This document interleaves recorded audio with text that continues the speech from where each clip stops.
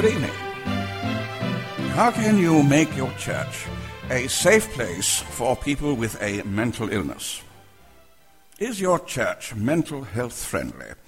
Well, if you need help in this area, you can't do better than call on us. I'm the chairman of the church's liaison of top servants. Of course, lots of people simply refer to us as CLOTS. Now, we're extremely interested in mental health in church circles, and after extensive research, we've managed to find quite a lot. More than you'd think, actually. But what about those dear people who haven't got it? Well, CLOTS are here to help you help those unfortunate souls. We believe we are called to love the unlovable, and that's why I'm speaking to you this evening. Now, just so you know, we really understand these people. I can tell you, I myself have experienced depression. Yes, I know it's incredible, but I'm not ashamed to say that I was so depressed following the death of my goldfish, I didn't shave for 2 days. I had to struggle through that bitter valley until I learned, by wearing a tie and walking faster, to climb back to being normal. But I can tell you it wasn't easy. Even today I require to do my breathing exercises when watching the Graham Norton show. Now, I hope I haven't disturbed anyone, particularly goldfish owners, in not blowing my own trumpet, but I share my profound suffering to show that when it comes to mental illness, I know what I'm talking about. So, CLOTS are able to give a real hands-on approach to mental cases. Well, not exactly on, but perhaps pretty close. Oh, sorry. Did I say mental cases? Yes. Well, that's actually a psychiatric technical term for biopsychosocial, relationally screwed up people. We use the term, mental case when speaking to lay people such as yourselves. It's much easier for you amateurs. Now, to help you get the picture, we've prepared a statistical breakdown. Well, no pun intended, but it was rather clever, wasn't it? A statistical breakdown of mental illnesses in the churches. And here are the figures. Anglicans tend to suffer from mood swings. High church are manic, low church are depressed. A tragic 5% of Baptists suffer from hydrophobia and therefore have identity issues. Methodists are obsessive-compulsive, Catholics have issues with authority figures, and the General Assembly stated that all Presbyterians have delusions of an invisible friend, but later admitted that was just to increase the membership figures. Charismatics are extremely calm and level, but only on the floor, and of course committees in all denominations exhibit signs of hysterical paralysis. We were rather worried when ICC lecturing staff were reported to be talking to themselves, but the staff explained this is just what happens at every lecture, and it's perfectly normal. As a footnote, we are a bit concerned about the atheists, as 30% of them report seeing visions of Richard Dawkins. So, that's the grim and challenging picture, not as grim and challenging as this picture here, but that's one of my mother-in-law on holiday in a bathing suit. But the message of CLOTS is don't worry, and I can give you a Bible text for that, so you can't wriggle out of it. You can, in respectful compassion, do something for those disadvantaged souls who, through no fault of their own, usually, simply cannot measure up to normal people. Now, look around your churches. Can you spot those stressed, trembling creatures who can't integrate, who obviously feel everyone's against them? Yes, I see that hand. I see that. Thank you. Yes, you can spot them. Good. Well, at least you can recognize the ministers. Now, remember what they look like. They can be useful. CLOTS has teamed up with its sister organization, the World's Evangelicals Resource Psyche Sufferers, to produce the Poor Souls Compassion Kit to help you in your ministry. Now, we want to serve God and the church, no thought of ourselves, so we are giving you this absolutely free with only £240 postage and packing.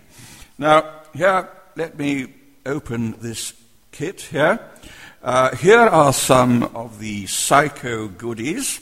Now, first of all, the fixed grin. Here we are, made in washable plastic.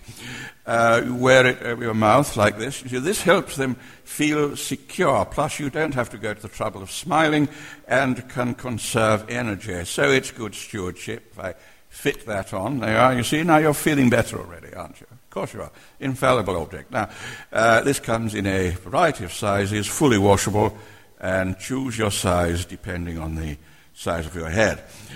We also have this, the Key Scripture Text Collection. This comes with a personalized hammer.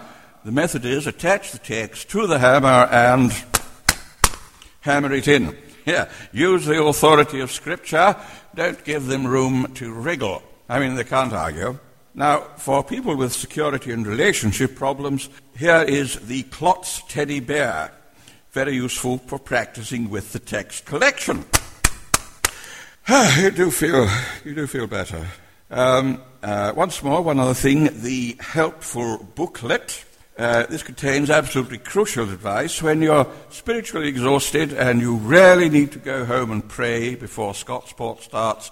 You simply say to the person, I think this will help you. And you're off the hook. The book, you're off the book. The helpful book. Helpful booklet, yes. Now, also from the world's evangelicals resource Psyche sufferers, known to many simply as twerps, we have the CLOTS comfort blanket featuring frolicking meerkats in group therapy and an encouraging wind-up Dalek that fires Prozac and says, pull yourself together! Excuse me, I have to do that sometimes. Great fun. Now, if none of those things work, just get them to read The Shack. It's never known to fail. Now, most important, the CLOTS guidelines. This contains simple but profound guidance for dealing with those down below you in the Slough of Despond. Here are a few. First, don't expect too much. Remember, these people aren't quite right. You know, they haven't got what we've got. They're not being unkind. It's just a fact. Don't use big words. Don't use any conversation about anything difficult. Stick to the weather, you know, that kind of thing. Don't talk about politics. Don't ask them what they thought of the sermon. They'll only get upset and have to go and lie down.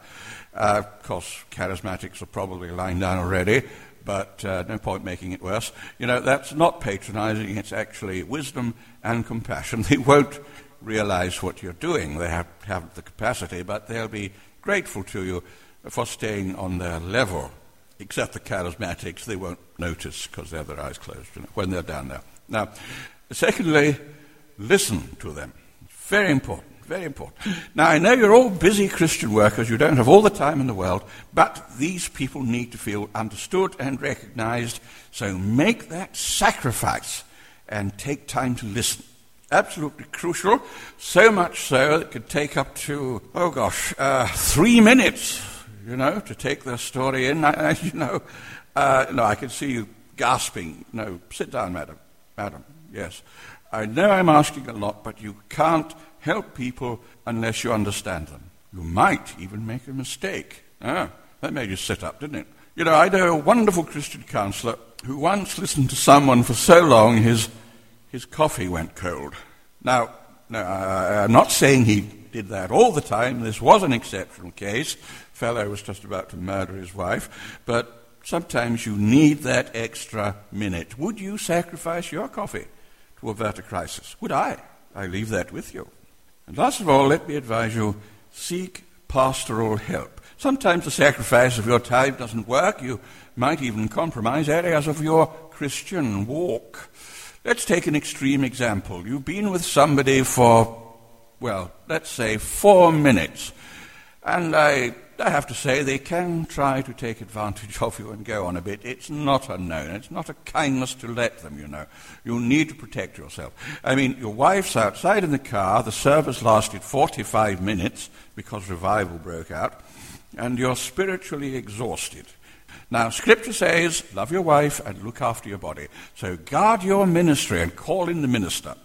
After all, they're trained, they're experienced, they have a special gifting, and good grief, I mean, we pay them enough.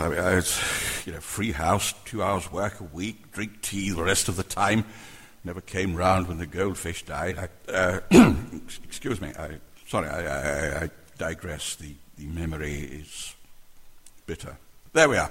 These are just a few ways that we can help. I'd like, in closing, to thank ICC for taking the risk and inviting me, and I've been asked to state that no goldfish were harmed in making this seminar. Remember, when it comes to mental health, we are normal. We are CLOTS and twerps. Thank you.